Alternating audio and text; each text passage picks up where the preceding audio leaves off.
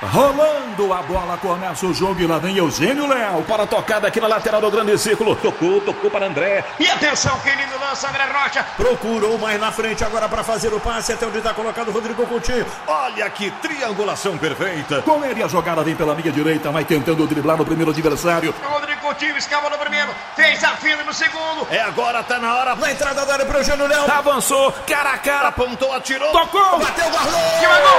Valeu! É gol! É nosso, é nosso, é nosso!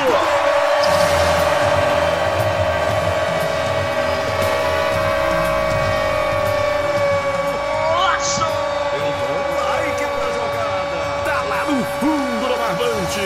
Se contém, é do triangulação!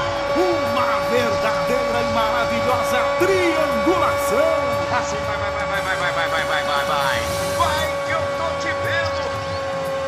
Triangulação, futebol na essência. Com André Rocha, Eugênio Leal e Rodrigo Coutinho. E lá vai o Eugênio Leal! Mais uma edição do nosso Triangulação, entrando no ar, no seu celular, no seu computador, onde quer que você acesse a gente, em qualquer lugar, em qualquer hora. Nós ficamos off na semana passada, devido a problemas pessoais meus, né? Questão de saúde na família já resolvida, graças a Deus. E estamos voltando hoje, interrompendo um pouco aquela sequência de relembrar times do passado, grandes equipes que marcaram época. Porque a gente tem, né, essa questão aí da volta do futebol na Europa, a começar aí pela Alemanha. Lembrar que no último final de semana já tivemos jogos na Coreia do Sul. Aliás, observei algumas coisas interessantes que a gente pode colocar aqui. Tivemos jogos na Coreia do Sul e aí já no próximo final de semana a Alemanha voltando. E daqui a pouco a gente vai passar uma série de outros países que estão programando também essa volta. Mas antes, cumprimentar aqui meus companheiros no Triangulação. Alô, André Rocha. Grande Eugênio. Fala, Rodrigo. Todo mundo que está nos ouvindo. É uma mistura de sentimentos, né? Ao mesmo tempo em que, por um lado, dá uma sensação de alívio, um pouco de esperança ao ver o futebol voltando em alguns países, né? Principalmente aí a primeira grande liga europeia retornando, que é a Bundesliga, o campeonato alemão, e no momento até legal, né? Imagina essa expectativa toda se fosse um campeonato já praticamente resolvido a favor do Bayern, né? Embora o Bayern tenha um crescimento muito grande no campeonato, né? Invencibilidade de 11 jogos, nos últimos 6 jogos venceu 5, empatou 1, enfim, a gente vai falar sobre isso, mas é uma liga que está tendo um equilíbrio inédito, né, dos últimos anos aí de domínio do Bayern, mas por outro lado também tem a preocupação, né, preocupação natural de como vai ser isso, se vai ser uma coisa, um anticlímax, se a gente vai de repente ver uma coisa que vai voltar e de repente daqui a pouco vai parar, porque por conta, enfim, de uma situação básica que é você ainda não ter uma medicação, uma vacina, algo comprovado já e de distribuição em larga escala, né, possibilidade de aquisição para que todo mundo tenha acesso, enfim, isso deixe de ser esse trauma todo. Então fica essa expectativa, esse conflito de sentimentos.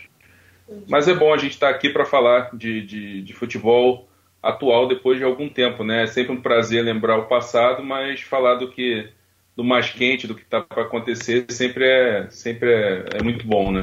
Com toda certeza, André Rocha. Rodrigo Coutinho, mais uma vez com a gente aqui. Legal a gente poder voltar a fazer o Triangulação, Rodrigo. Com certeza, Eugênio. Um abraço a você, pro André também. Né? Ficamos uma semana ausente aí, mas motivo mais nobre, né? E saúde aí pros familiares de todo mundo que estão nos ouvindo e para todo mundo que está ouvindo a gente também. Vamos lá, vamos conversar um pouquinho de alguns absurdos que estão acontecendo aí, principalmente no futebol brasileiro, né? Tem muita gente que, nesse momento, acaba mostrando a sua verdadeira face como ser humano e abordar também esse retorno aí dos campeonatos europeus, né?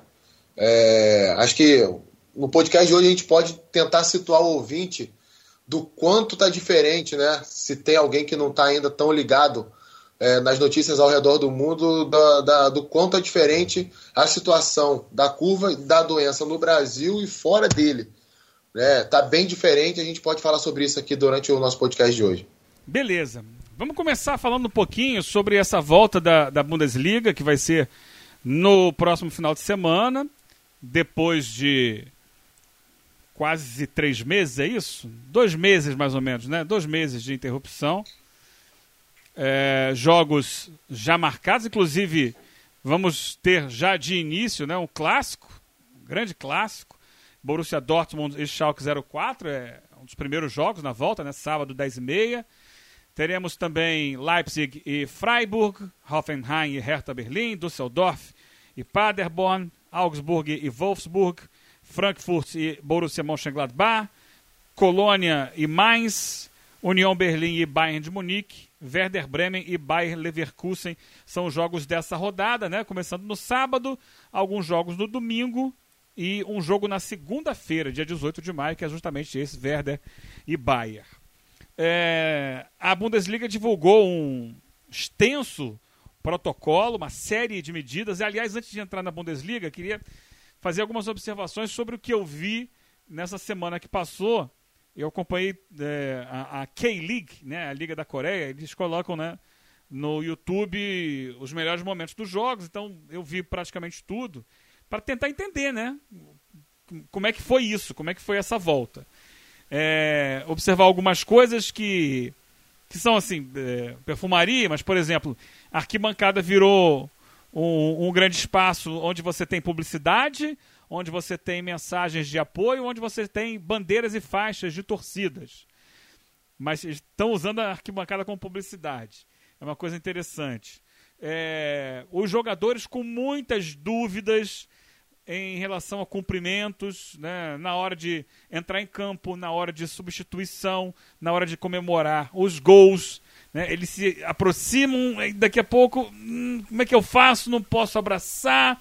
Mas aí muitos deles batendo mão, né? Alguns batendo o cotovelo, mas na substituição quase sempre aquele gesto tradicional, né? Bater as 2 mãos espalmadas. Vi bastante nos bancos de reservas gente ali, auxiliar técnico ou preparador físico, ou o pessoal da arbitragem, com essa cena que nós já vimos ficar comum no Brasil, colocando a máscara no queixo. Técnico sem máscara. Então uma série de coisas que no protocolo não deveriam estar permitidas, que acabam acontecendo até porque é uma cultura, um costume do campo de futebol. E tem a questão que a gente vai entrar daqui a pouco, que é o contato do jogo em si, né? Bola na área, cobrança de escanteio. Aliás, o primeiro gol que aconteceu foi um escanteio. O cara subiu sem marcação na primeira trave sozinho, ninguém chegou perto. Mas será que vai ser assim? Será que ninguém vai mais pegar na área ali? Não tem como. O jogo é contato o tempo inteiro. Então, uma pequena observação. E a Bundesliga, nessa volta, a primeira grande liga a retornar, fez um protocolo enorme, proibindo quase tudo. E a gente fica se perguntando como é que vai ser. Né? O André falou agora há pouco sobre a situação de... E aí, vai até o fim? A proposta deles é essa, né? Se tiver alguém positivo, afasta e segue o campeonato. Lembrando que faltam 9 rodadas. É um tempo grande ainda. Um tempo grande para você estar jogando. Eu, sinceramente, não tenho certeza absoluta que vai começar e vai seguir sem problema até o fim. Não tem como ter. E eu acho que também... Eu também não. E, além de tudo, eu acho que vai ser uma grande cobaia para todo o resto do futebol mundial, né? Todo mundo vai estar olhando o que está acontecendo na Alemanha para ver o que dá para fazer ou não. André? Por aí, né? Hoje é um cenário tão inédito e assim, essa questão do contato dever ser evitado é uma coisa assim que você ainda não consegue vislumbrar como é que pode acontecer isso. Imagina, o campeonato vai seguindo e aí a mentalidade competitiva dos jogadores vai voltando, e aí você tem um jogo decisivo e sai um gol aos 90+4, de uma virada espetacular, ainda que sem torcida, né? Que já vai ser, ainda mais na Bundesliga, vai ser assim, uma situação bem complicada, né? Porque faz parte do espetáculo, né? A cultura lá é tão forte que eles estão fazendo várias ações, os clubes, né? De colocar na arquibancada avatares dos torcedores, né? O torcedor ter a possibilidade de colocar lá Vai ter no Borussia Park, exatamente, do Mönchengladbach, né? Uhum. Um monte de... Os torcedores fizeram, né? Os seus avatares, enviaram para o clube, e os que têm cadeira cativa vão estar lá no lugar de sempre, né, representados. Então, quer dizer, é uma cultura muito forte. Então, é muito difícil ainda vislumbrar tudo o que vai acontecer. Agora, é um ambiente, um universo que tem várias forças tensionadas nisso aí, né? Dentro de um cenário inédito para o mundo, né? A gente nunca viveu nada parecido, a nossa geração, né? Então, quer dizer, nesse século, boa parte do século passado, então é muito difícil você imaginar. Então tem a questão, tem a força do negócio tensionando, tem a força dos atletas, né? O negócio querendo que show must go on, que tudo continue dentro do possível. Tem essa questão do dinheiro da TV, né? Que muitos clubes alemães precisam desse dinheiro para manter funcionando. Então tem essa pressão do negócio, mas tem a pressão dos jogadores, né? E se de repente os jogadores chegarem à conclusão de que é inviável, não tem como jogar porque está influenciando no nível de competição, e vai influenciar sem dúvida nenhuma. Então, quer dizer, é uma interferência externa na capacidade deles de duelar em campo, né, digamos assim, entre os times.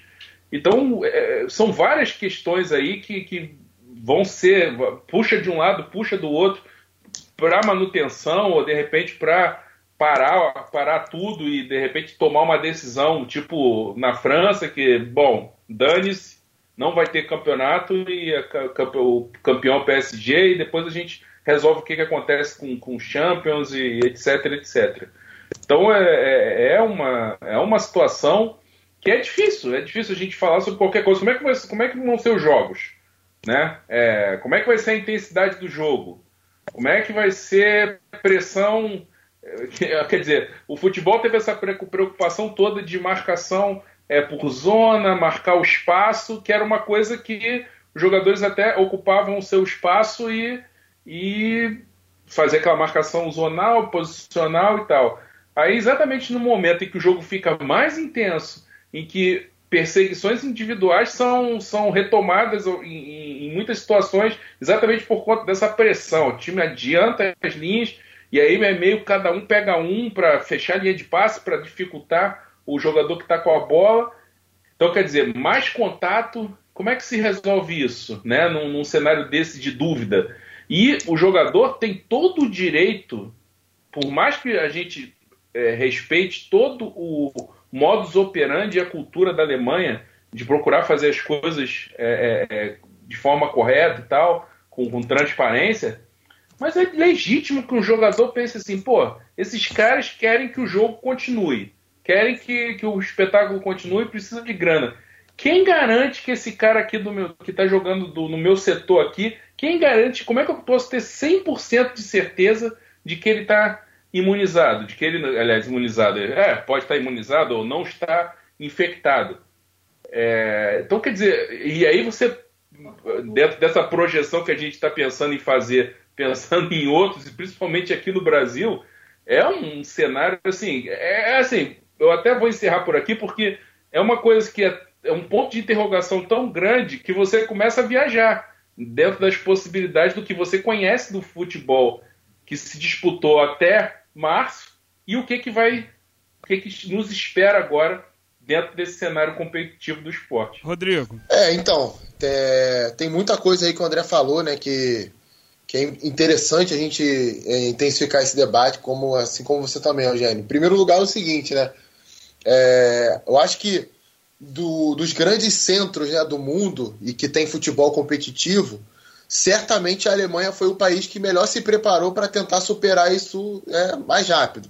É claro que não conseguiu ainda, porque hoje mesmo a Organização Mundial de Saúde, a OMS, né, falou que o período para você controlar completamente o coronavírus pode ser 5 anos, né? Então, talvez daqui a 5 anos a gente ainda vai ter gente pegando esse vírus, né, e morrendo disso, infelizmente, numa previsão aí menos otimista. Mas a Alemanha, ela, desde o início, né, ela decretou o isolamento, ela suspendeu a vida normal, a rotina normal dos seus trabalhadores. Mas é aquele negócio, até em jogo, né, como vai ser no Campeonato Alemão e como estão querendo fazer aqui no Brasil, por exemplo. Até em jogo com o portão fechado, a gente imagina a quantidade de pessoas que não trabalham nesse jogo, né? Vamos lá. As 2 delegações, as 2 comissões técnicas, diretoria, vai sempre diretor, o pessoal que trabalha no estádio, na manutenção do estádio, que prepara o vestiário, que prepara o gramado, pessoal que faz a transmissão, que passa o cabo. Cara, é muita gente. Se a gente botar na ponta do lápis aí, segurança, né? Não tem público, mas tem que ter segurança. A segurança patrimonial do estádio está lá presente. Você tem que controlar, sei lá, um louco, chega lá, tenta invadir, tenta entrar. Se a gente botar na ponta do lápis aí, vamos botar por baixo mais 300 pessoas. 300 pessoas dentro de um teatro. A gente imagina, por exemplo, como é que não vai ser dentro de um cinema, dentro de um shopping. Olha a possibilidade que a gente tem de contágio, né, de passar isso para frente, por mais que os testes estejam sendo feitos.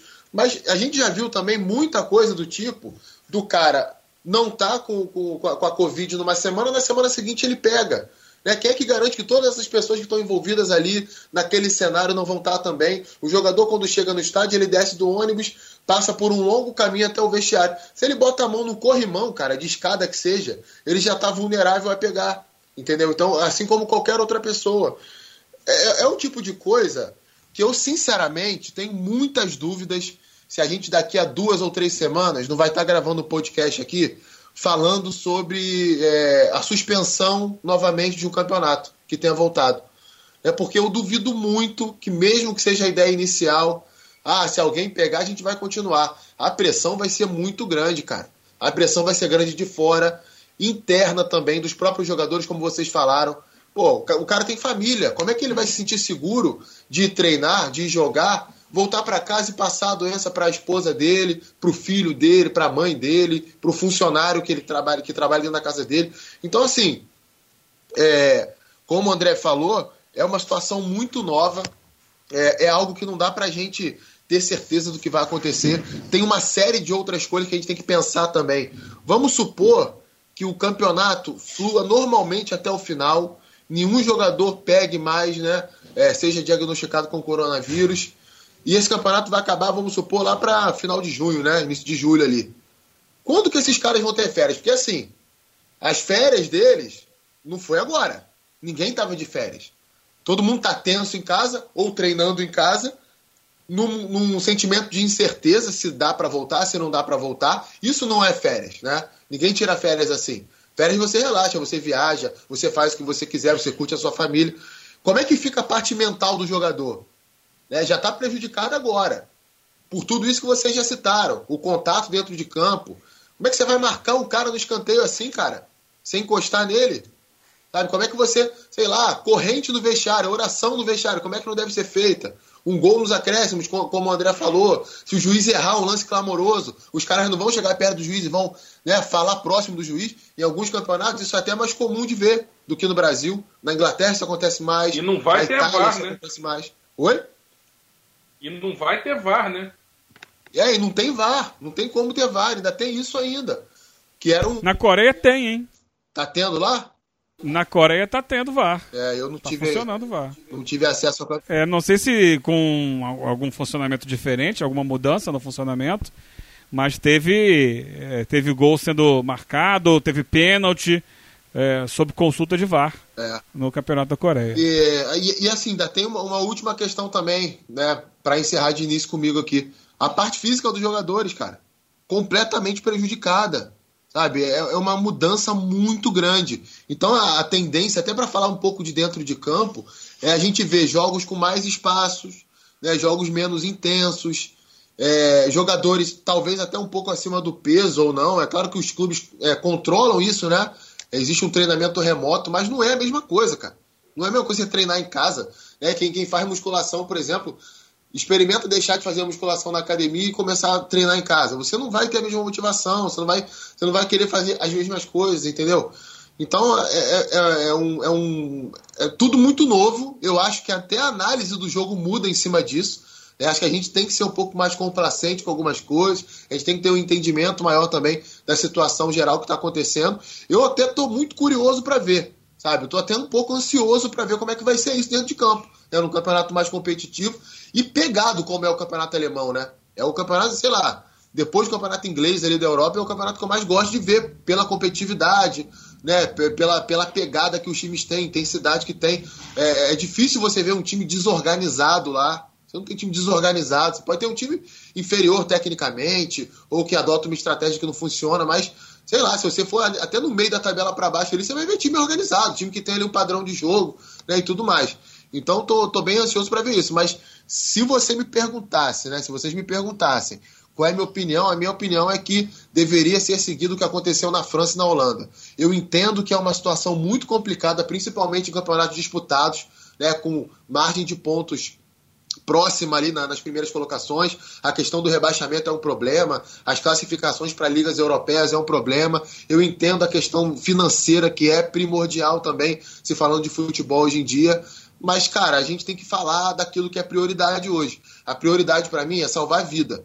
Ninguém mais se contaminar, você não proliferar essa doença. Se na Alemanha está um pouco melhor, em outros países o cenário não é tão animador assim. E a partir do momento que a galera vê, na Alemanha voltou, tá tudo bem. Vocês têm alguma dúvida que aqui no Brasil vai ter algum gaiato falando a mesma coisa? Se eles voltarem, a gente pode voltar também. Tem gente que faz comparações até piores. Tem gente que já está fazendo isso agora. Ainda tem outro ponto. Infelizmente, a história do esporte, do futebol, ela é repleta de casos parecidos com esse, né? Eu presenciei um fato no Maracanã uma vez, eu tinha 5 anos de idade, tinha 6 anos de idade. Fui no Maracanã ver a final do Brasileirão de 92, Flamengo e Botafogo. E eu vi a arquibancada despencar, gente morrendo. E meia hora depois começou o jogo, 1 hora depois começou o jogo. Sabe? Eu era uma criança de 6 anos e eu lembro que na época eu fiquei muito assustado com aquilo ali. Eu tava com meu pai falou, não, fica tranquilo, não aconteceu nada, né? Tenta contemporizar para a criança não ficar assustada, mas eu não lembro de nada daquele jogo. Não lembro de nada. Foi um jogo que decidiu o título de Campeonato Brasileiro e eu lembro das pessoas caindo, mas não lembro do jogo. Acho que é só um fato que, assim como outros, na Inglaterra já teve gente morrendo pisoteada e jogo depois, o jogo rolando enquanto tinha gente morrendo fora do estádio, a Olimpíada que não parou com o atentado à bomba. Então, assim, gente morrendo, sequestrada. Infelizmente, o esporte tem muitas histórias assim. E acho que a gente pode perder uma grande oportunidade de fazer diferente agora. Fato. Eu acho que você tocou no ponto aí do futebol Brasil, né? O que é um absurdo se imaginar que possa... A gente já está colocando uma série de questões e dúvidas, né, e restrições à volta do futebol na Europa, né? Voltando aqui na Alemanha nesse final de semana. Sem saber se daqui a pouco não vai ter que parar de novo. Só que lá, a epidemia sempre teve um controle muito grande em relação a outros países da própria Europa. A Alemanha não sofreu nem perto do que sofreram Itália, Espanha, a própria Inglaterra. A Alemanha tem tido desde o início uma taxa de mortalidade muito menor, até porque é um país que tem um sistema de saúde privilegiado, não faltou leito, esse tipo de coisa. Então, eles estão com uma taxa de mortalidade e de contaminação bem menor, numa curva descendente, etc, etc, etc. O que não é o que acontece no Brasil. O Brasil está sendo apontado como o próximo ponto principal, né? O próximo país a explodir.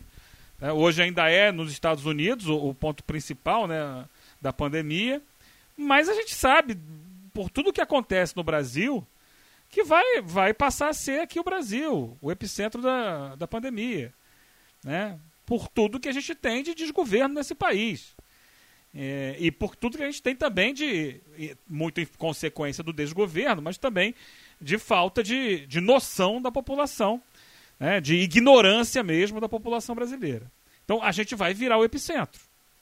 E a gente está na curva ascendente. Eugênio. Então não tem como estabelecer qualquer tipo de comparação com o que acontece na Alemanha hoje, Rodrigo. Sim, desculpa até te cortar, mas acho que é até para acrescentar o seu raciocínio. Eu estava vendo no YouTube, né, uma live do Átila Yamarino, né, aquele biólogo que certamente no Brasil é quem mais domina hoje, né, essa questão do avanço ou não da doença, e tem dado aulas, né, na sua live no Facebook.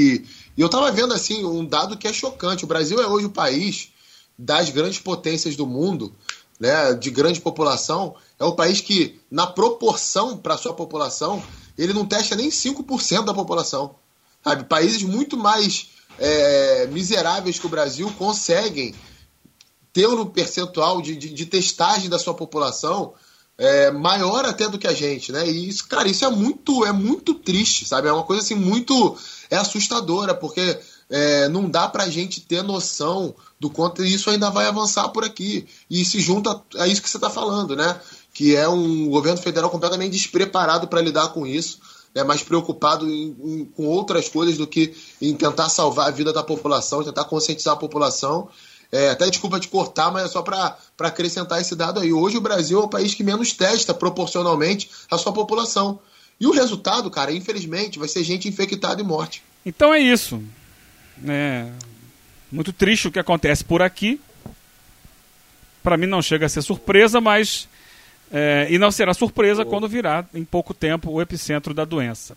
O André quer falar alguma coisa sobre isso? Eu queria só pontuar que essa questão da baixa testagem, né, cria um problema até para o futebol, né, porque gente que está com os sintomas no hospital e está com dificuldade para conseguir testar, ou está em casa porque não consegue fazer o teste, né?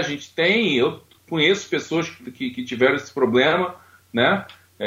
Tenho certeza que vocês também, né? De questão de não conseguir fazer o teste, não ter a possibilidade de fazer o teste, e aí vai começar essas notícias de testes em massa em times de futebol, em comissões técnicas, etc, etc. Então, quer dizer, vai criar um contraste com a sociedade que, né, já advoga contra o futebol há muito tempo, né? O futebol é tratado, quer dizer, o futebol da primeira divisão e de alto nível, dos principais clubes, os que pagam os melhores salários, já é tratado como um mundo à parte, né? E aí, com esse tipo de situação, então, por exemplo, o Flamengo hoje, o Palmeiras, que são os clubes mais ricos, né, com maiores condições, e aí testaram não sei quantas pessoas, e aí, mas no Amazonas, no Piauí, tem gente morrendo sem testar, entendeu? Então, quer dizer, é uma situação complexa, e essa subnotificação, né, você não ter nem a mínima noção do que está acontecendo no país, e que a gente tem que considerar que isso aí é uma questão essencialmente política, porque esses testes estão sendo,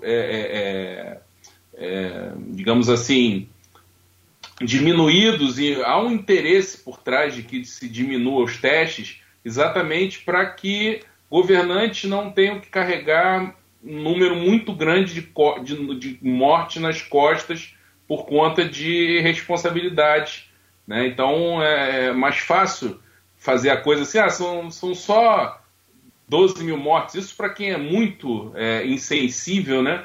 Porque são 12 mil histórias, 12 mil pessoas, né? 12 mil pessoas que eram amadas, que amavam alguém. Enfim, isso aí já é uma questão que, né, já entra na questão essencialmente humanitária da coisa, humanista da coisa. Então, você tem um ambiente que complica... Não é só questão humanista, não. E as pessoas que ficam que dependiam das que foram. Exatamente. Tem isso crianças, também. filhos, netos. Não é simples, não. Sim, sem dúvida alguma. Então, era mais isso que eu queria pontuar, que é um fator que ainda torna a situação no Brasil muito mais complexa para um retorno do futebol. E o que preocupa hoje é que por aqui se force a volta e tenha que recuar, e depois se force de novo e tenha que recuar, ou então ir para um vale tudo de desumanidade completa, entendeu? E, tipo assim, protege os jogadores que são os artistas do espetáculo, e o resto, se morrer, morreu. Que é uma coisa que me preocupa diante de tantas manifestações de desumanidade que você vê em pessoas impopulares, digamos assim como empresários, políticos. Então é um fator assim que me preocupa muito. Se a gente já tem tantas dúvidas em relação aos países que se organizaram melhor para combater isso, você olhar para o Brasil é muito preocupante. E aí a gente que faz parte da cadeia produtiva, digamos assim, se preocupa, porque se for esses mandos e desmandos e o futebol só voltar em 2021, de fato, né, nessas indas e vindas, todo mundo sai prejudicado, né? São pessoas... A gente vai viver sempre no fio da navalha. Quem tem seu trabalho vai ficar com medo de perder seu trabalho. Enfim, é uma situação muito, muito, muito complexa esse cenário do Brasil. Se o cenário mundial da pandemia já é complexo, para o Brasil, como você falou bem aí, que vai ser o próximo epicentro, e isso com toda essa subnotificação, né, que se fossem os números reais, a gente já seria, provavelmente. Então, eu acho que tem momentos que, se você parar para pensar demais e ir a fundo nisso, dá para dizer que é desesperador.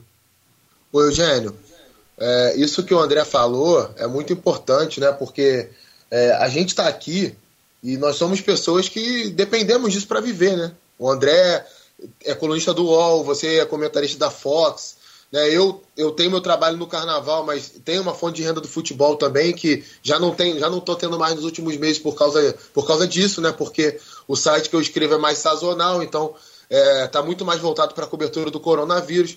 Então, assim, a gente está aqui falando de uma coisa que seria muito fácil para a gente dizer que tem que voltar. Não, tem que voltar.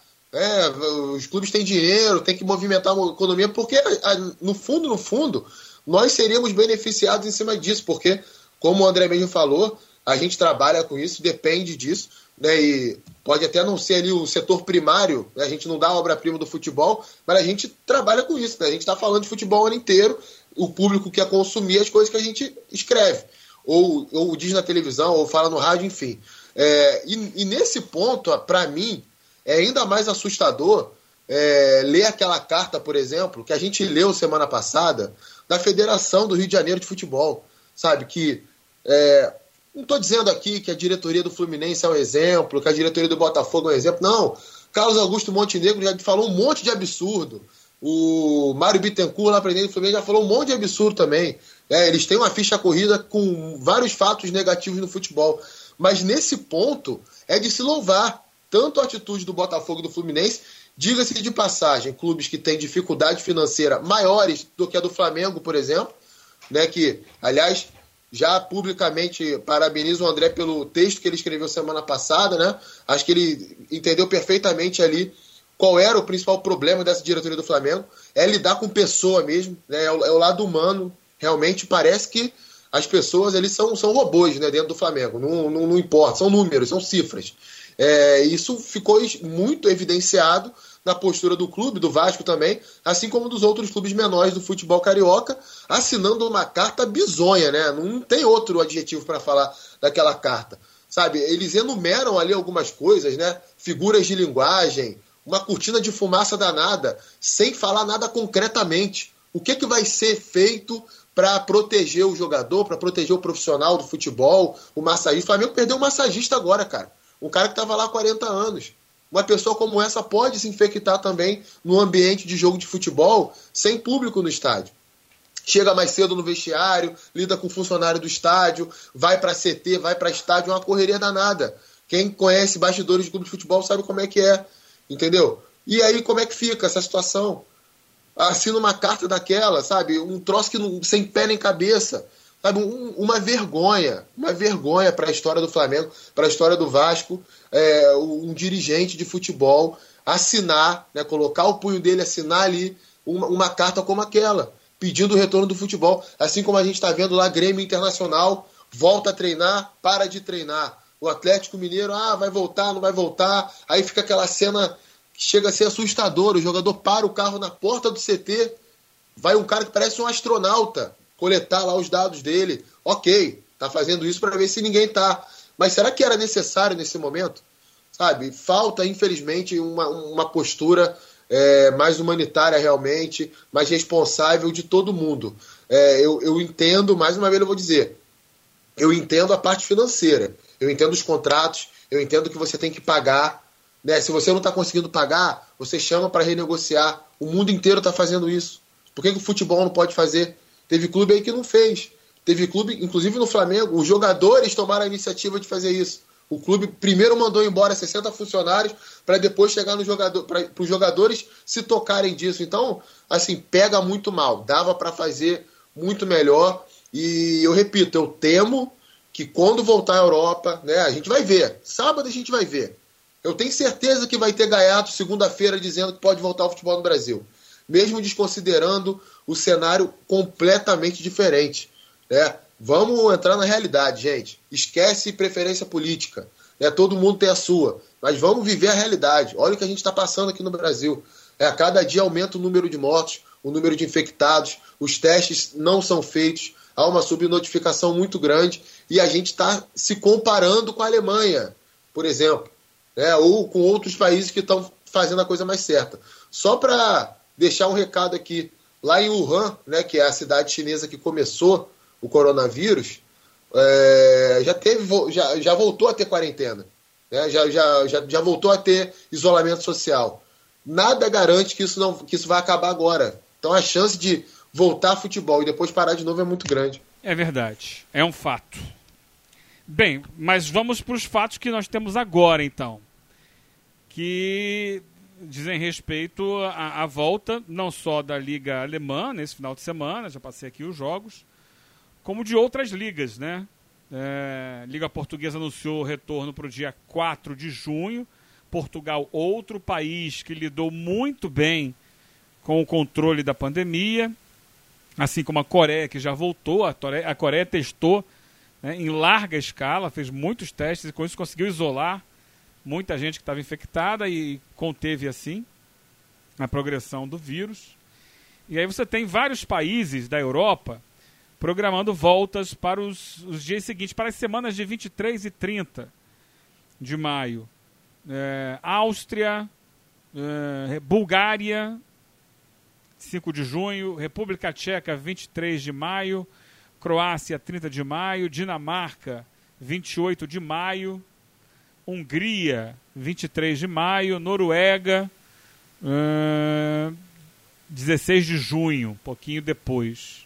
Polônia, 29 de maio, Sérvia, 20 de maio, Suécia, seria iniciado em abril, está começando o campeonato, né? A data agora é 14 de junho, e aí alguns países ainda indefinidos, mas esses aí já com a previsão de data para a volta.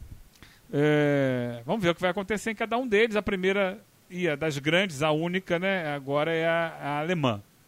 Vamos tentar falar um pouquinho dos times, gente, nessa volta do campeonato, porque era um campeonato, como já foi dito aqui, o mais disputado, o mais equilibrado da década na Alemanha, né? O Bayern vem ganhando tudo aí desde a temporada 12-13, né? Campeão direto. Isso. Todos os anos, em alguns com mais folga, outros um pouquinho menos de folga, mas sempre com tranquilidade, né? Sem precisar levar na última rodada e tal. Inclusive teve um ano que o Borussia Dortmund fez uma campanha sensacional, ainda assim ficou alguns pontos atrás. Na classificação atual, o Bayern de Munique 55, o Borussia Dortmund 51, o Leipzig 50, Borussia Mönchengladbach 49, Bayer Leverkusen 47 em quinto, é o primeiro fora da zona de classificação para a Champions. O Schalke 04 em sexto com 37 pontos, aí um espaço de 10 pontos, né?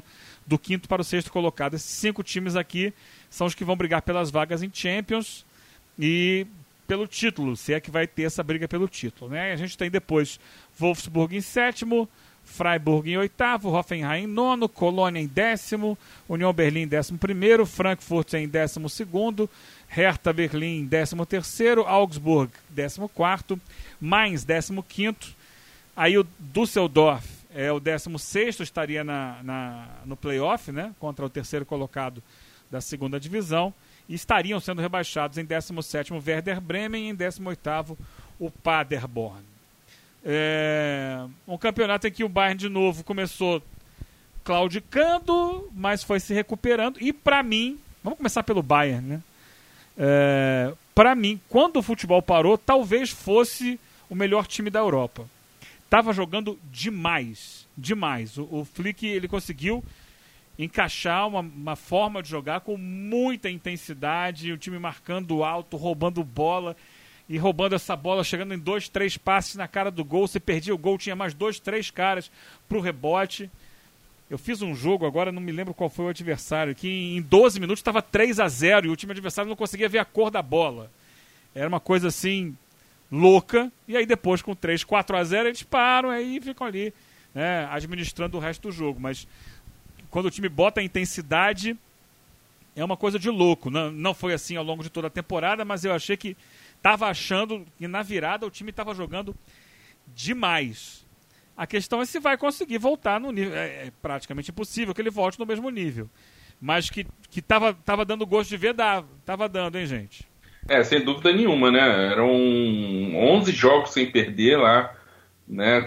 Nas últimas 11 rodadas, 5 vitórias, um empate nas últimas 6 partidas. E assim, um futebol de nível muito, muito alto. Um volume de jogo muito forte, de imposição, de muita criação e de também muita eficiência nas finalizações, especialmente do Lewandowski e do Miller, que está voltando agora, né? E é responsável também por esse crescimento, né? Porque quando o Bayern, nos melhores momentos do Bayern, você vê o Miller normalmente muito bem, porque ele é um jogador de extrema inteligência e de contribuição enorme para o trabalho coletivo, em termos de leitura de espaço, de ocupar aquela função ali por trás do centroavante. Ele sabe se posicionar, compor ali muito bem o quarteto ofensivo, né? Um jogador de toque muito objetivo, toque fácil, né? Não é um primor de técnica para o brasileiro, né? Que normalmente gosta do jogador do gesto técnico mais elegante ou daquela habilidade pura. O Miller, né, até aquele grandão, né, que o pessoal gosta de botar de apelido de boneco do posto, aquela coisa toda, mas é um jogador diferente, né, um jogador de altíssimo nível e principalmente de altíssima identificação com o clube e de inteligência de jogo, né, leitura de espaço. E aí ele é um facilitador muito grande e ele é um dos responsáveis por esse crescimento do Bayern, não só na Bundesliga, mas também ali na reta final, aliás, nos confrontos, né, da Liga dos Campeões, ali das oitavas, ele também muito bem. Então, é o favorito, né? Se o campeonato seguisse, seria o favorito natural aí para ganhar o 8º título seguido. Mas agora tudo cai numa questão, num ponto de interrogação. E acho que a gente também, falando em ponto de interrogação, vai falar do Felipe Coutinho, né? Como é que vai ser isso? Como é que vai ser a volta dele? Porque ele estava até acompanhando o crescimento do time, mas o time sempre parecia render melhor quando ele não estava em campo. Não sei, jogo assim muito fácil, mais tranquilo, mas assim, jogos mais difíceis. O Coutinho fica naquele dilema dele de não ser um meia, né, num 4-1-4-1, num 4-3-3, um meia por dentro não é exatamente o melhor para ele, mas ele também como ponta, se tiver que ser um agressivo na direção da linha de fundo, ou pela direita ou pela esquerda, vai ser complicado. Ele é um jogador de cortar para dentro, finalizar, de cortar para dentro e inverter o lado da jogada, né, acionar o lado oposto do lado direito. Então, como é que vai voltar? Então, fica essa interrogação também. O Coutinho, ele sofreu uma lesão, né? Passou por uma cirurgia. Ele não volta, ele vai demorar. Nem sei se ele consegue jogar ainda essa temporada. sinceramente. É verdade, caramba. O futebol parou, parece que tá tanto tempo e a gente tá com tanta coisa na cabeça que eu até esqueci. Confunde mesmo. Dessa questão do Coutinho mesmo. Ele teve uma lesão e realmente vai demorar a voltar. Mas enfim, entra digamos, nessa dúvida geral, né? Entra nesse bolo aí também. Eu acho que o Coutinho tem uma situação que passa perto do James Rodrigues, que é um estilo de jogo clássico sul-americano que não encontra espaço no jeito de jogar do Bayern. Eu vejo um aproveitamento muito específico, né, Eugênio? Eu não consigo ver o encaixe dele dentro da proposta de jogo. Pelo ritmo de jogo, pela intensidade dele, pela força. Ele é um jogador franzino, baixo, né? E o Bayern, como você disse agora há pouco, é um time de imposição que vai muito da parte física também. E eu não vejo, assim, é claro que ele tem muita técnica, então num time que tá todo mundo correndo, todo mundo batalhando, a bola batendo no pé dele, outro dia ele fez um golaço de fora da área, aquele chute que ele está acostumado a ver. Mas ele, dentro de um sistema de jogo do time, eu não vejo, sinceramente. Você falou aí do Miller, concordo com tudo que você falou do Miller. Tem o Lewandowski, que tinha se machucado também um pouco antes, mas era uma lesão bem mais simples. Agora, eu quero destacar 2 jogadores, até vários jogadores para destacar nesse time, né? Mas ali no sistema ofensivo, o Gnabry está fazendo uma temporada excepcional, porque é difícil, né? O Bayern fazer essa transição de Robben e Ribéry, encontrar outros jogadores de lado de ataque que pudessem fazer sucesso ali, né? E o Gnabry é um jogador que vem crescendo nos últimos anos, e ele nessa temporada tem tido atuações sensacionais pela direita, pela esquerda, fazendo diagonal, infiltrando na área, fazendo assistência, fazendo gol. Eu acho que ele está sendo um diferencial, bem mais do que o Coman, né, que é o outro jogador que pode fazer esse papel também. E outro jogador que tem jogado muito bem é o Thiago, né? Isso aí não chega a ser surpresa, né? Mas o Thiago é um elemento surpresa dentro do jogo, né? Porque ele vem de trás, às vezes em jogadas individuais, driblando, às vezes tabelando, e chega na área sempre com muita qualidade. É um jogador especial também para dar uma quebra no time, né? Sem falar no Alaba, que está se adaptando a jogar como zagueiro, fazendo lançamento. O Davis, que entrou pela esquerda, né? Dando muita velocidade pelo lado esquerdo do campo. É um time fortíssimo, né, Rodrigo?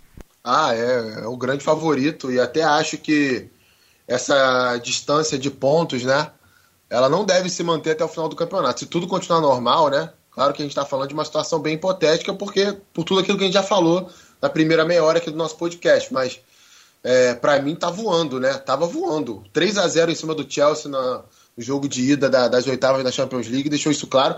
E só para complementar o que vocês falaram do Coutinho, né, nos jogos mais importantes, né, recentes do Bayern, ele foi preterido, ele não foi titular. Nesse jogo do Chelsea, por exemplo, jogaram o Coman e o Gnabry pelos lados. Né? Anteriormente, contra o RB Leipzig, o Flick abriu o Miller pela direita e o Gnabry jogou pela esquerda. O Goretzka entrou pelo meio. Né? Então, assim, é claro que fez vários jogos, fez gols, né? Tava ali evoluindo, melhorando com o time, mas eu acho que se for perguntar pro Flick ali, qual é o seu time ideal, não sei se o Coutinho tá nele, não. Eu não sei se o Coutinho estaria no time ideal do Bayern de Munique hoje, não. Eu acho que, assim, vai muito pelo início do campeonato, né, essa diferença de pontos. Infelizmente, por mais, como eu já falei anteriormente, é um campeonato bem disputado, são jogos que me agrada muito de ver, né? Equipes que... Tem muito time lá que joga no contra-ataque, por exemplo, mas que é um contra-ataque organizado. Você percebe que ali não é um contra-ataque aleatório. Vou dar a bola no pé do cara mais rápido e ele vai se virar, vai criar uma oportunidade para ele. Não. Você vê a movimentação do time quando rouba a bola, é uma movimentação bem planejada, né? bem produzida para aproveitar a característica dos melhores jogadores. Mas mesmo assim, cara, mesmo com essa organização toda, não dá para competir com o Bayern, né, em termos técnicos, assim. Nem o Borussia consegue, que tem um bom time também, que repatriou o Hummels lá, que tem o Sancho, que é um grande jogador, que tem lá o norueguês, que agora me foge o nome dele, metendo gol pra caramba, né? 19 anos. Haaland, metendo gol pra caramba lá. Não dá, cara, não dá. Se botar na ponta do lápis mesmo, se o Bayern tiver um time organizado, como passou a ter, né? Eu nem acho que com o Kovac o Bayern era um time desorganizado, não. Acho que o problema ali não era a organização tática. Acho que era alguma questão de vestiário, alguma questão de relacionamento com os jogadores, porque tinha umas oscilações ali muito estranhas. Mas acho que o Flick conseguiu, né, chegar e melhorar esse ponto. É claro que quando você melhora um lado, a parte tática evolui, e aí, tecnicamente, se você tem os melhores jogadores, a tendência é você sobrar. Eu gostava muito, né? Você vai chegar lá, mas já vou até me antecipar, Eugênio. Gosto muito do time do Borussia Mönchengladbach jogando. Acho que é um time muito organizadinho. Para aquilo que tem de material humano, consegue ser muito competitivo. Né? E acho uma pena que não tenha tido gás para lutar um pouco mais em cima. Mas tá ali em quarto com 49 pontos. Mas não acredito que vai brigar até o final do campeonato pela primeira posição, não. Eu acho que aí passa muito pelo elenco mesmo, né? Pela capacidade do elenco de ter reposição, né? O Mönchengladbach, como você disse, e concordo. O campeonato como um todo é muito interessante, é um campeonato com alta média de gols, né? Superando 3 gols por jogo. A média, quer dizer, é o futebol mais ofensivo da Europa. São times muito organizados, mas é claro, aí todo mundo organizado, vai sobressair a qualidade técnica, e a do Bayern realmente é melhor e superior, assim como o Borussia. O Borussia fez muitos investimentos para essa temporada, né? Ele foi buscar jogadores como o Brandt, ele tem o Royce, foi buscar o Haaland, agora trouxe o Henry Chan, que eles falam, né? O Henry Chan, para tentar equilibrar o meio-campo, que é um time muito ofensivo, mas que toma muito gol. O Hakimi na lateral direita crescendo, né? O Sancho você já falou, ele foi buscar o irmão do Azar, foi um time que o Hummels voltou para a zaga. É um bom time, mas estava sofrendo muito com essa questão do equilíbrio entre ataque e defesa. Quem sabe agora, né, nessa reta final, ele consiga se ajustar nisso daí, e a distância é de 4 pontos apenas, em 9 rodadas, dá para brigar pelo título. É um bom time, tecnicamente falando, né? Mas eu vejo dessa forma. Acho que o Borussia Dortmund é o segundo melhor elenco, e aí é o segundo colocado no campeonato. É engraçado isso, né?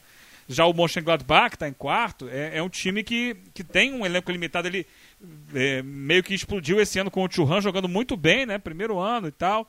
Foi uma grata revelação da Liga, ele que veio da França, né? Filho do Thuram. Só que joga de atacante, né? Camisa 10, forte pra caramba, difícil de marcar. Nossa, fiz alguns jogos dele. Os zagueiros suam, porque ele é muito forte e muito rápido. Então, para parar, é complicado. Então, e aí tem o Leipzig, né, que não está aguentando a pressão de jogar em paralelo. Não estava, né, quando parou o futebol. Em paralelo às duas competições. Lembrando que o Leipzig vai bem na Champions, né, se classificou em primeiro do grupo, já passou para a próxima fase. E aí ele caiu de produção na Bundesliga, nas últimas rodadas. É um time também que tem um bom 11, sem grandes estrelas, né? Tem o Timo Werner, que talvez seja o jogador mais famoso. Trouxe agora o Dani Olmo, tinha uma expectativa enorme, mas tem um período de adaptação para o Dani Olmo.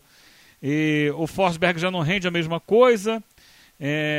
Então é um time que tem ali um jeito de jogar interessante, definido, uma defesa forte. Os zagueiros são muito bons, mas também não vejo potencial técnico para brigar com o que o Bayern tem. Que são os times que teoricamente estão brigando pelo título, né? Porque o Bayer Leverkusen, ele vem numa arrancada sensacional. Se a gente fizer um recorte das últimas rodadas, ele é o terceiro colocado. Ele está atrás apenas do Bayern e do Borussia Dortmund, que vem num crescimento espantoso. Talvez se ele tivesse começado essa arrancada antes, ele estivesse brigando mais acima, no terceiro lugar e tal. Agora está em quinto, um pouquinho atrás ali ainda, mas tentando chegar. Mas não acho que brigue por título. Se tiver briga por título, para mim, hoje é com o Dortmund. Você concorda, André? Concordo. E eu acho assim, o Bayern ele tem uma outra vantagem, que é a questão dessa cultura dentro do próprio futebol alemão, que trata o Bayern como vem tratando, né? Lógico, historicamente, pegando um bom tempo, a menos que realmente o Bayern dê uma prova de fragilidade, né? A gente teve momentos ali na década passada em que o Bayern não conseguia disputar o título, não conseguia se manter num alto nível de competição, então os outros times aí criam uma outra cultura. Agora, quando o Bayern está jogando em alto nível, está na liderança, existe uma cultura nos demais clubes de não contar, na hora do planejamento da temporada, não contar os pontos contra o Bayern de Munique, ou contar um ponto no jogo em casa. Isso é a maior parte, né? Tirando esses da parte de cima. E o comportamento em relação ao Dortmund, em relação ao Mönchengladbach, ao Leipzig, que é uma novidade, é diferente. Há uma busca por competitividade. Então, quer dizer, tem essa questão mental de cultura, da imagem poderosa que o Bayern tem, que acaba pesando, né, em algumas temporadas. Aquela temporada sob o comando do Ancelotti, o Bayern não tinha um grande time, estava claudicando, mas de repente, quando arranca, cria uma imagem diante dos demais que meio que baixam a guarda, jogam a toalha, e o Bayern acaba se impondo mesmo sem grande futebol. Eu vejo isso como uma vantagem muito grande nessa década do Bayern de Munique, né, por conta do tamanho dele dentro do país, né, e projetando para o continente. Eu acho que isso conta muito também, além de toda a questão técnica, tática que a gente possa discutir. Tem o lado psicológico, né, que afeta bastante. Mas é isso, eu acho, até agora que a gente vai ter um foco muito grande, né, porque essa primeira grande liga a voltar, vai ter muita gente observando, e muita gente que não está nem acostumada a acompanhar a Bundesliga. Eu acho que vai valer muito a pena para o torcedor brasileiro, aquele que vê mais o futebol nacional, para observar o desenvolvimento tático das equipes, né? Porque é uma diferença muito grande na organização de jogo, na aplicação dos jogadores, né? E aí, como você disse ali, o que tem feito o Bayer Leverkusen, hoje é o time com maior intensidade de marcação, e isso é medido, né? Estou trazendo números do Y-Scout, número de tentativas de recuperação de bola, né? Tem 7,7, se não me engano, por minuto de posse de bola do adversário. É o maior número das 5 ligas europeias. Ou seja, é um time que não, no meio para frente tem jogadores leves, jogadores de velocidade, como o Diaby, né, como o Belarabe, como o Havertz, o Volta, mas sem a bola, todo mundo massacrando na marcação o tempo inteiro, marca mais até do que o Bayern de Munique. Embora não seja a defesa menos vazada, as defesas menos vazadas são do Leipzig e do Bayern de Munique, mas está muito perto ali o número do Bayer Leverkusen, que é um clube com investimento bem inferior, né? Então vale muito a pena dar uma olhada também no Bayer. Outro time que está lá no meio da tabela, mas que vem numa recuperação incrível, é o Colônia. Está no 10º lugar, mas ele saiu lá da rabeira do campeonato. A arrancada que ele deu a partir da virada do campeonato é impressionante. Nos últimos 11 jogos, ele ganhou 8 e perdeu 3. Também nem empatou, né? Quando perdeu de goleada. Perdeu para o Bayern, inclusive. Mas assim, é um time que subiu do nada no campeonato em função de quê? Organização. Não tem nenhum destaque individual que você olha, esse cara aqui está jogando muito, mas é a organização coletiva. Eu acho que vale muito o pessoal acompanhar com esse olho, né, o Rodrigo? Tentar entender como é que eles fazem isso. Ah, sim. Total. Acho que é uma boa oportunidade, né? Até porque na correria, até pra gente mesmo, Eugênio, que trabalha com futebol, eu vou dar o meu exemplo, por exemplo. Eu tento me concentrar mais no futebol brasileiro, né? Não que eu não goste do futebol internacional, muito pelo contrário, mas se eu tiver que dar prioridade a algum jogo, de ver, né, eu olho ali no dia, no sábado, tem, sei lá, trocentos jogos. Aí você tem a tua vida pessoal também, ver se você vai fazer alguma coisa, né? Mas quando você vai ficar em casa, vamos supor que eu fiquei o dia inteiro em casa. Aí me programo os jogos do Campeonato Brasileiro que eu vou ver, os jogos que eu vou gravar, os jogos do futebol europeu que eu vou ver. Nem sempre dá para ver toda a rodada um jogo do Campeonato Alemão, né? E eu confesso que eu sinto falta, porque é um campeonato que eu gosto bastante. E você aprende, né, cara? Você aprende muita coisa. Eu aprendo o futebol alemão, aprendo muita coisa mesmo de contra-ataque, né? Porque, assim, é um futebol, tem muito time ofensivo, né? Tem muito time que usa a marcação mais adiantada até para sufocar o adversário, mas tem muito time também, os times menores, principalmente quando vão enfrentar a Borussia. O Bayern eu nem digo tanto, porque aí é quase sempre atropelo pela questão técnica. Mas vai pegar o Borussia, vai pegar o Schalke, vai pegar o Leverkusen, né, o Leipzig, que são equipes mais ofensivas, maiores hoje, né, que vão tomar essa iniciativa de propor jogo, e se organizam para contra-atacar. Então, às vezes, deixa um ponta sem voltar, marcando do lado. O cara, quando o time tem a bola, ele abre, quando o time não tem a bola, ele fecha. Então, assim, só para dar um detalhe assim, bem banal mesmo, mas que coisas que a gente acaba observando dentro dos jogos, né? De sistema de marcação também. O futebol alemão, ele é muito... a gente vê a Alemanha mais recentemente, né? Da Alemanha que tem a posse de bola, que busca ataques mais posicionais às vezes, mas a característica, vamos colocar assim, raiz do futebol alemão não é bem essa, né? É um futebol de muita transição, de muita força, muita marcação, muita velocidade. Então, assim, tem muito time lá que mantém essas características e isso eu gosto. É um tipo de futebol que me agrada também. Eu gosto de ver esse tipo de futebol. E tô até um pouco ansioso para ver, né? Receoso, é claro, dessa questão aí, mas humanista. Mas a gente é de carne e osso também, né? Quer ver o futebol, cara. Não tem jeito, né? A gente fica aqui na secura para ver futebol. Uma coisa que tem acontecido, né? Eu vejo e transmito, né? Porque a gente transmite o campeonato alemão há algum tempo já, então até por obrigação, e isso é bom, né? Que por obrigação você vê uma coisa que é boa, é legal de acompanhar, mesmo às vezes os times que não estão brigando no primeiro lugar, é o seguinte, mesmo a equipe que joga, né, de forma mais reativa, ela nunca abre mão de ter a possibilidade do ataque, né? Como a gente vê muito aqui, assim, vou jogar para não tomar um gol e não vou nem tentar passar no meio campo. Lá não, assim, ok, eu tô aqui atrás, Eugênio, mas eu tô te avisando a todo momento que se você der uma cochilada, eu vou lá dentro e faço o gol. É a estratégia, a gente fala do futebol reativo, né, de reagir, essa é a estratégia, né? Acho que a gente tem que ter cuidado, né, quando a gente fala, esse time é reativo. Não, existe a diferença. Tem um time que é reativo, que deixa o adversário tomar a iniciativa e tem a estratégia do contra-ataque, e você consegue observar isso em muitas equipes de futebol alemão. E tem um time que só quer se defender. Quando recupera a bola, dá um bico pra frente e reza pra a bola não chegar de novo aqui. E realmente, você tem razão. Lá você não vê isso acontecer, não. Até jogo contra time maior, como contra o Bayern, por exemplo. Às vezes você vê, por exemplo, o Werder Bremen vai jogar contra o Bayern no estádio do Bayern.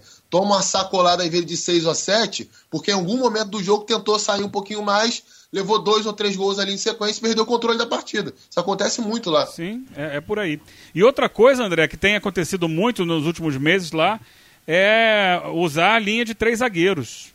Virou moda. Quase todos os times têm jogado com 3 zagueiros, o que permite muitas vezes ficar com 3, às vezes ficar com 5 atrás, né, dependendo do momento do jogo, né?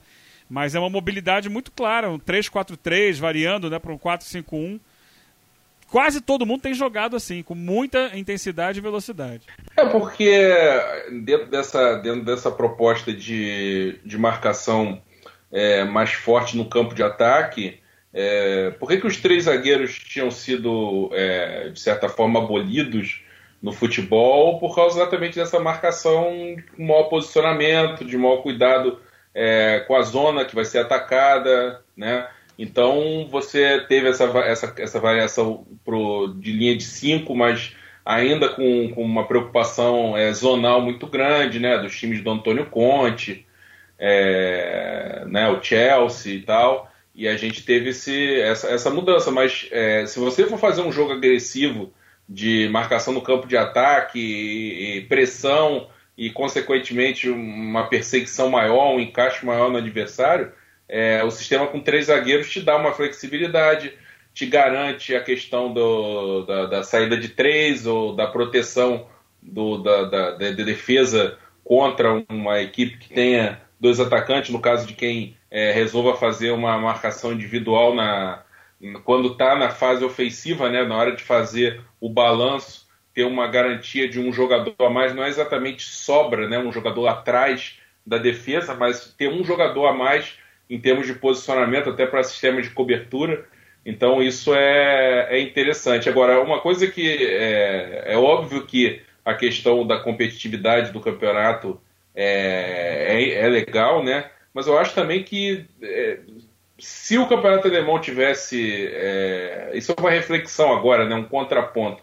Se o campeonato alemão tivesse já decidido, eu acho que teria sido interessante para a gente aqui no Brasil, que tem essa cultura de achar que campeonato bom é o campeonato equilibrado, ainda que o nível seja muito baixo, né? Eu acho que seria interessante, tipo, bom, tem isso para ver, né? Das grandes ligas. Já está decidido, tá, mas a gente quer tanto ver um jogo, então vamos ver esse jogo aqui que não, em tese, entre aspas, não vale nada.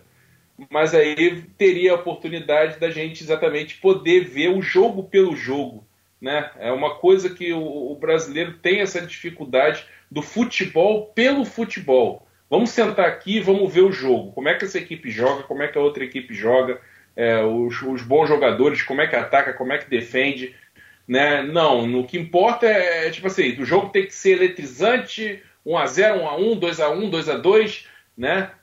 Ou então uma equipe que seja um rolo compressor, uma equipe que esteja se destacando, enfiar uma goleada, porque aí ela vai ser a exaltada, mas a questão muitas vezes dessa coisa de ficar se exaltando demais o equilíbrio e assim, vendo o jogo, foi um jogaço, por quê? Porque foi 5-4 e às vezes foi uma pelada, e às vezes um jogo que foi 1-0, 1-1, pode ter sido de altíssimo nível técnico, tático. Eu acho que poderia ser algo que poderia acrescentar o olhar brasileiro de ver o jogo de futebol. É óbvio que a gente não tem que ficar cobrando do torcedor uma visão de analista, de quem trabalha com isso. Mas às vezes eu sinto falta um pouco disso, de você gostar do futebol pela essência dele, pelo que está sendo jogado ali no momento.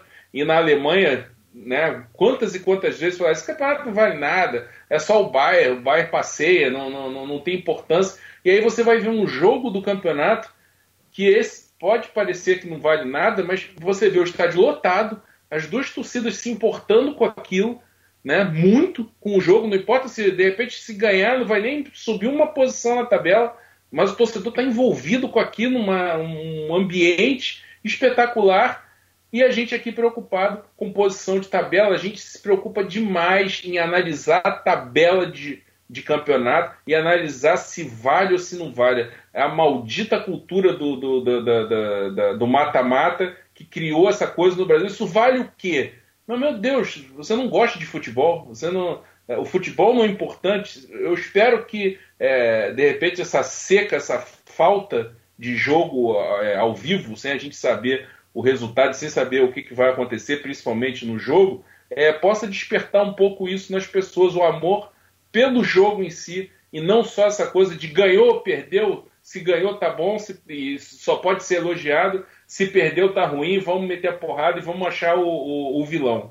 Eu gostaria que isso fosse diferente a partir de agora, já que a gente está num momento desse de mudança e tentando pegar uma esperança em alguma coisa. Eu tenho a esperança de que, de repente, essa volta do campeonato alemão, ainda que esteja mais competitivo agora, com uma diferença menor, uma indefinição em relação à disputa do título, mas que melhore esse olhar do brasileiro para o jogo em si. Não precisa ser analista tático, não precisa destrinchar o jogo todo, mas gostar do futebol, gostar do que está acontecendo ali no jogo e não saber só quem tem que ganhar, quem tem que perder, se empatar, o que acontece. E é tão bom isso, né? Na verdade, às vezes... desculpa aí, Eugênio. Às vezes é o seguinte, enquanto o André estava falando, estava pensando junto com ele, né? Às vezes é melhor você ver, por exemplo, um Bayern de Munique 5, Paderborn 0, pelo futebol jogado em si, até pelo Paderborn, pela estratégia que ele tentou fazer para superar um time muito superior tecnicamente, em alguns momentos do jogo até conseguia anular alguma outra coisa, do que você vê, por exemplo, um Palmeiras e Corinthians, como foi, se eu não estou enganado, em 2016, né, que, cara, foi um antijogo o tempo inteiro, a porrada comendo o tempo inteiro, ligação direta o tempo inteiro sem saber o que fazer, tentativa de bola parada, intimidação com o juiz, sabe, um time que estava liderando e outro que estava próximo da liderança. Então, assim, eu prefiro muito mais ver um jogo que você tem ali duas equipes que têm um modelo de jogo, um padrão de jogo, e tentam executar esse modelo dentro das suas características e limitações, do que a gente vê duas camisas pesadas num campeonato que teoricamente é mais competitivo, mais disputado, mas que não tem jogo de futebol. Que os caras estão mais preocupados em sair na porrada, em intimidar juiz, em dar bico pra frente, e o individual vai resolver a qualquer momento. Aí é calça vinda, bico gramado. Mostrar que é mais macho que o outro, né? Tem muito isso. Somente no Grenal, né? É uma disputa de quem é mais macho que o outro, quem é mais truculento, quem é mais forte, quem vai ganhar no grito. É triste. Aí é técnico que veste uma calça de tal cor, que é a mulher da sorte, beija a santa, a outra passa o outro passa o jogo inteiro no ouvido bandeirinha. Cara, ninguém aqui tá dizendo que o futebol europeu não tenha isso, tá? Tem isso também. Tem os malas lá também, tem as coisas que a gente não gosta também. Mas é muito em menor escala e se joga mais futebol. Então acho que essa reflexão do André é muito importante. Só rapidinho, Eugênio, tava dando uma olhada no Twitter agora. A gente está gravando o nosso podcast aqui na quarta de noite, né? Acabou de sair agora aqui as resoluções da Conmebol para que a Libertadores e a Sul-Americana voltem. É absurdo, cara. É uma coisa assim que é inacreditável que os caras coloquem uma coisa dessa. Assim. Entre alguns pontos, proibido cuspir e assoar o nariz antes, durante e depois na área de competição. Esse cara já jogou 90 minutos de um jogo de futebol? É impossível isso acontecer. A boca resseca, o cara vai cuspir, cara. Isso é uma coisa impossível. Aí não pode trocar camisa, proibido beijar a bola, garrafa individual de bebida para cada jogador. Será que o binacional lá do Peru tem essa condição, né, de ter, sei lá, 23 jogadores ali relacionados? Tem 23 garrafinhas de água ali? Não sei se tem. Uso obrigatório de máscara para quem estiver no banco de reservas. Quem for jogar lá a 3.600 metros de altitude vai ter que ficar usando máscara no banco de reservas?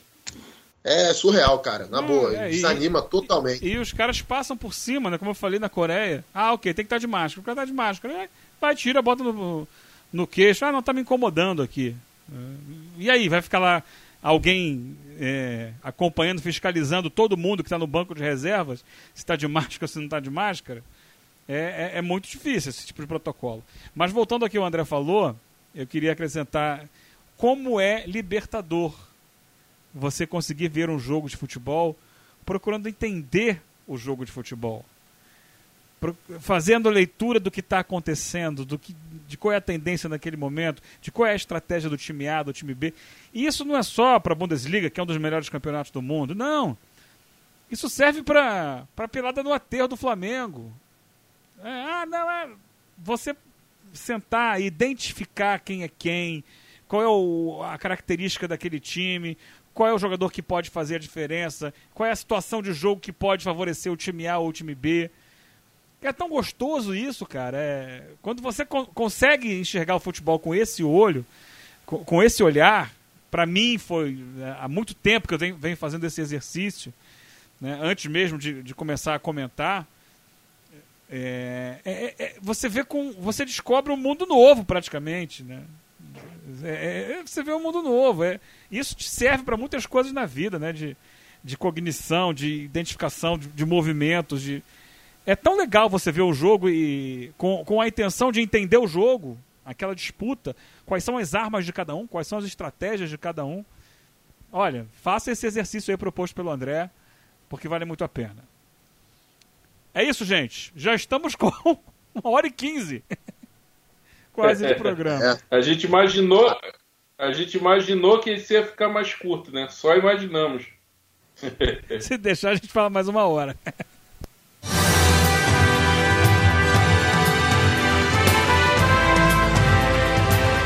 É isso, André. Até a próxima. Faltou alguma coisa? Fechou, gente. Até a próxima. Não faltou nada não. É isso mesmo e é a expectativa para que tudo corra da melhor maneira possível. Não tem como você pensar em outra coisa, mas da maneira melhor possível, a mais responsável possível. Não é a melhor possível para mim, nem a melhor possível para o dirigente, nem a melhor possível para o jogador se criar um outro problema periférico que de repente a gente nem está imaginando agora. Que seja o melhor cenário para todo mundo e que a Alemanha possa ser uma boa cobaia, entre aspas, aí, do futebol e possa dar uma boa resposta, mas que os demais tenham a responsabilidade de olhar para o seu cenário antes, para depois olhar para a Alemanha e ver o que pode aprender e o que pode fazer de melhor, aprendendo também com os erros que vão acontecer também desse retorno da Bundesliga. Um abraço para você, para o Rodrigo, para todo mundo que está nos ouvindo. Valeu, Rodrigo! Valeu, Eugênio. O papo foi bom, né? O papo foi legal, a gente achou que fosse mais curto mesmo, mas a gente foi se empolgando aqui, mas sinal que a gente teve muita coisa para passar aí. Um forte abraço para você, para o André também. Cuidem aí das famílias de vocês e todo mundo que tá nos ouvindo também, né? Fiquem em casa, gente, pelo amor de Deus. Quem puder aí, fique em casa, porque isso aí não tá brincadeira não, até semana que vem. Valeu, gente. Se Deus quiser, semana que vem estaremos aqui de volta com mais uma edição. E aí, do nosso Triangulação, e aí já analisando, né, essa primeira rodada da volta do futebol alemão. Um abraço. Triangulação. Futebol na essência. Com André Rocha, Eugênio Leal e Rodrigo Coutinho.